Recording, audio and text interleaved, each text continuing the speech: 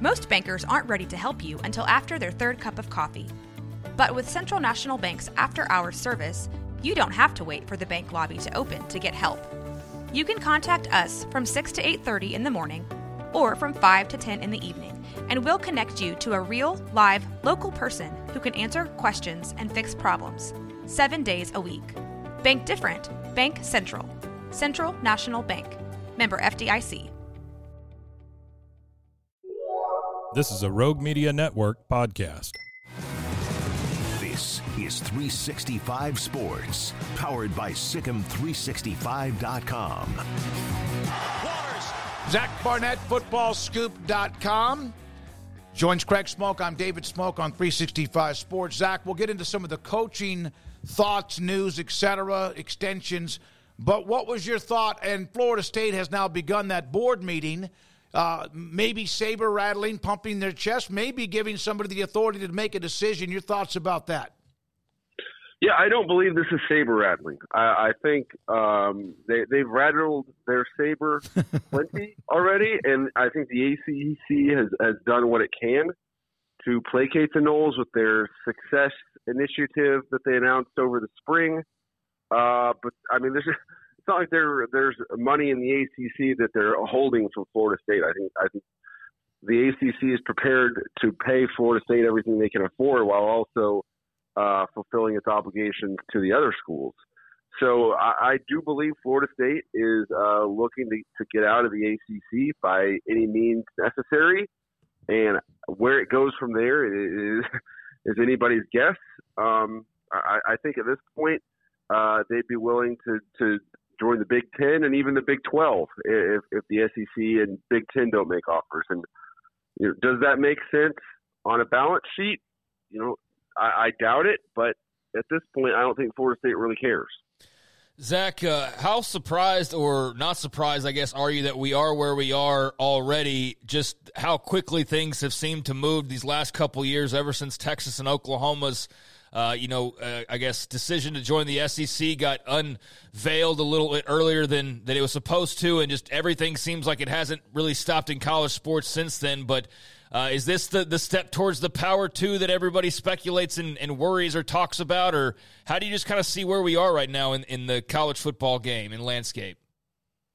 I mean, I think if we're going to take a 30,000-foot view, I think we're in a revolutionary period in college sports.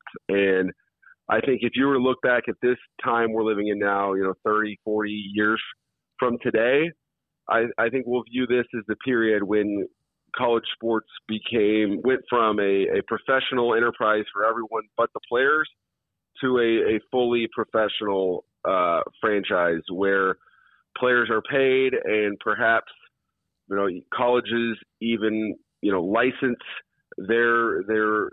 their brand, their name, image, likeness, their facilities to a professional football enterprise that happens to use Florida State's name, but the players don't even go to class. And we have a full-on minor league system.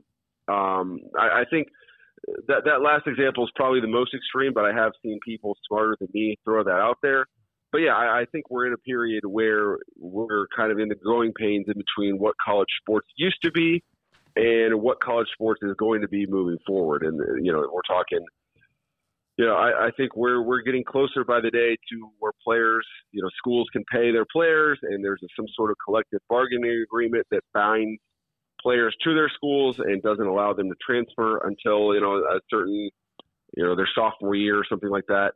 And the decisions we make where Cal and Stanford are in the ACC and Florida State might be in the Big 12, who knows?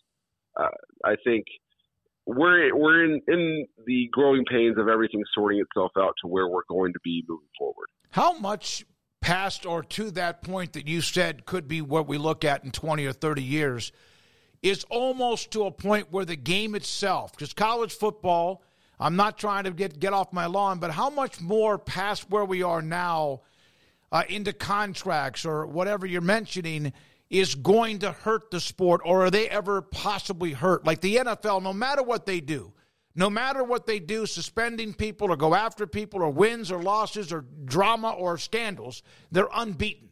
Is college football that way too? I don't want to whistle past the graveyard here, and I'm certain there is a tipping point out there. And when so many people, you say, I'm done with college sports, it's not what it used to be. I'm thinking of an Oregon State fan who, their program has been full on relegated to the minor leagues. You have to take those people seriously, but at the same time, it feels like every single off season now, and now we're not even really in the off season, but it just seems like for the last 3-4 years, from January to August, it's just absolute chaos, and the sport's tearing itself apart from the inside. And college sport, it says we knew it, is gone, and then the games get here, and nobody cares about that stuff. Mm-hmm. And the game is still great, and it still feels like the college football that we all know and love, and no one really cares about that stuff. So as long as that happens, I think we're fine. And I think the people did this with the transfer portal and NIL, and I think while you can certainly point to individual examples of a school or a player being hurt, I think in the long run, the transfer portal and NIL have been really good for college football. It's keeping players that otherwise wouldn't be in college football. It's keeping them in the game. It's allowing more talented players, the talent to spread out, and more talented players to see the field. So I think we have to keep both options in mind. Yeah, this certainly could make college sports worse, but it could also make it better. Mm-hmm. Zach, we had this just convergence of events here right before Christmas with this board meeting kind of being the cherry on top, but you had bowl games and National Signing Day and transfer portal. From coaches that you talk to, I mean, a lot of them have voiced their frustrations in various parts of the things that I just mentioned, but especially just looking back on this last week or two, what's kind of the general feeling you get in terms of just exasperation or just thoughts in general about sort of the calendar and where we are? And is there any hope that this thing can kind of clear up a little bit, or do you expect it's always just going to kind of be a constant logjam, sort of like it's turned into? Yeah, I mean, I don't think there's any coach out there that would tell you that they love the calendar where it's at. It's madness. I sympathize with these guys because I truly don't know, like this past week, when you got coaches recruiting the portal or securing their class, bowl game preparations going on. I don't know how these guys manage to stay married. But at the same time, you ask these guys to go on record, and so far, it seems like only Chip Kelly's willing to do so. So, and in regards to fixing the calendar, as long as college football remains tethered to college, well, for a guy to earn a spot on his new team, he's going to have to participate in spring practice. And to participate in spring practice, you have to be enrolled in the spring semester, which means you have to be enrolled by January. And so you got to make a decision in December. For the most part. So in the meantime, I think it's only going to get worse.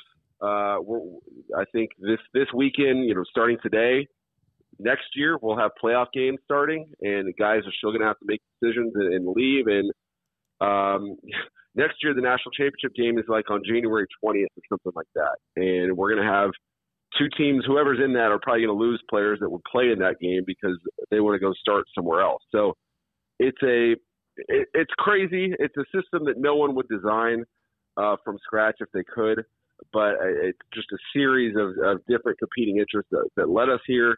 And unless you were to fully remove college football from the academic system, which again could happen down the road, but until then, I don't see any fixing it. Yeah. By the way, a couple of quotes from out of the Board of Regents meeting. One of them is this is from. Where did I go here? This is from the Florida State Board Chair, Peter Collins. Today, we've reached a crossroads in our relationship with the ACC. I believe this board is left with no choice but to challenge the grant of rights. And Florida State has done the math and basically said it's draconian. It would be $572 million to get out of their current grant of rights. Yeah, and so it's just the reason Florida State signed that grant of rights and the ACC did is because they wanted ESPN to fund a network for them, and that, if they had an ACC network, that would solve all their problems. And so if you're going to ask ESPN to invest that level of capital, then they would need some commitment on their end that the ACC they're investing in would remain intact. And now Florida State is turning around and blaming ESPN for all of its problems because of what Kirk Herbstreit said. I think it's basically fact within Florida State circles that ESPN decided to kick Florida State out and put Alabama in, even though ESPN is just as invested in Florida State football as they are in Alabama. Does any of that make sense? No. Does it matter? Definitely not. There are other stories going on, although a lot of attention right now, obviously, on Tallahassee. But G.J. Kinney getting a contract extension after just 1 year at Texas State. Your thoughts on the decision in San Marcos to try to make it, I guess, more difficult for teams that are undoubtedly going to start pursuing him here in the future, Zach, and also thoughts on just what he was able to do in year number 1 for the Bobcats. Yeah, I mean, I've written on GJ plenty over the years. Spoken to him, spoken to people who know him well. His success does not surprise me. But if you were to look at his path, I think he's been at a different job every single year since 2016, something like that. Like it's just been stepping up the ladder. He's had 20 years of progress compressed into like 7 years. And I think it's all deserved. Every job he's got, he's done a good job and earned that promotion. And so it had to stop at some point.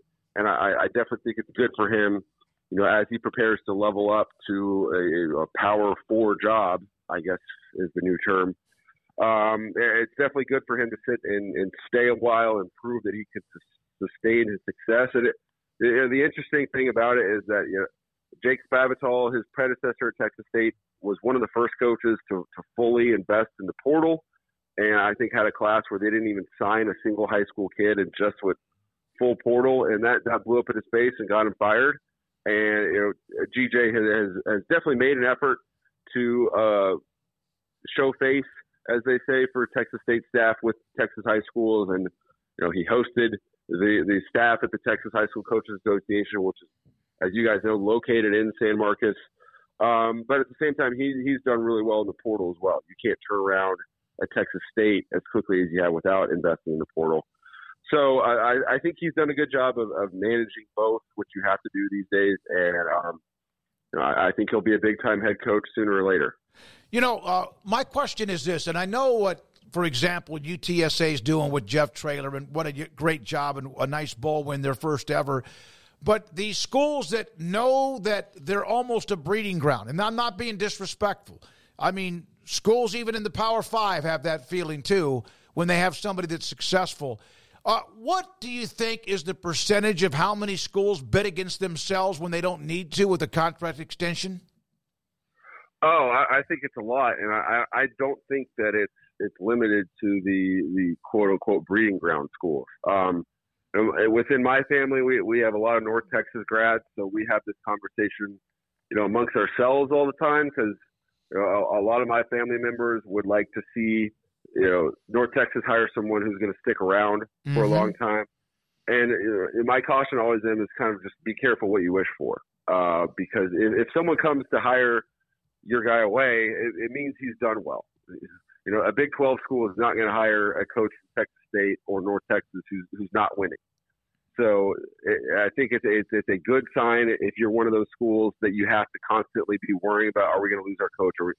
Ultimately, that's where you want to be, because otherwise, if you're North Texas, UTSA, Texas State, and you're not worried about a Baylor taking your head coach, it means you're not winning enough. So I think you got to just kind of accept the reality of where you are. And maybe there's a coach out there who's an alum of your school, although UTSA's football is so young that they don't have that guy. But maybe there's that golden goose candidate whose dream job is your job. And if so, definitely great. Reward him accordingly. But I think if you're an AD at one of those schools, you just got to kind of be aware that you're constantly going to have to ward off the vultures, and at the same time keep a list of replacements for when your guy eventually leaves. If you don't mind, Zach, one question on, you mentioned Spavital, who's now on the staff at Baylor with Dave Aranda. You and I traded a few texts because, it was really not known what the final decision would be, but the decision was that Aranda stays and he brings on Spavital, among others. There's been coaching changes. Sean Bell headed to Houston. How do you feel like Aranda has done since what is a not new lease on life, but giving that opportunity to have a chance to turn this thing around? Yeah, I mean, I think I think what Dave Aranda did from 2020 to 2021 was one of the most impressive coaching jobs of this decade, and I don't say that lightly. It so quickly identifying, he came out, hired Larry Fedora as his initial OC, quickly realized that it wasn't working, which is not so difficult to do, but then identified, all right, here's what we need to do, here's what would work, and here's the guy who can come in and do it, and they led to, in my opinion, the best season in Baylor history, winning the Big 12 and the Sugar Bowl in 2021.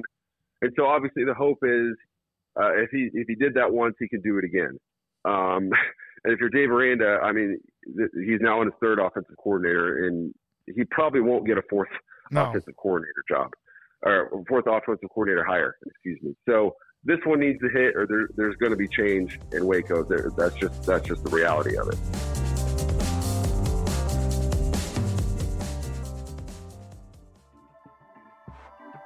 This has been a Rogue Media Network production.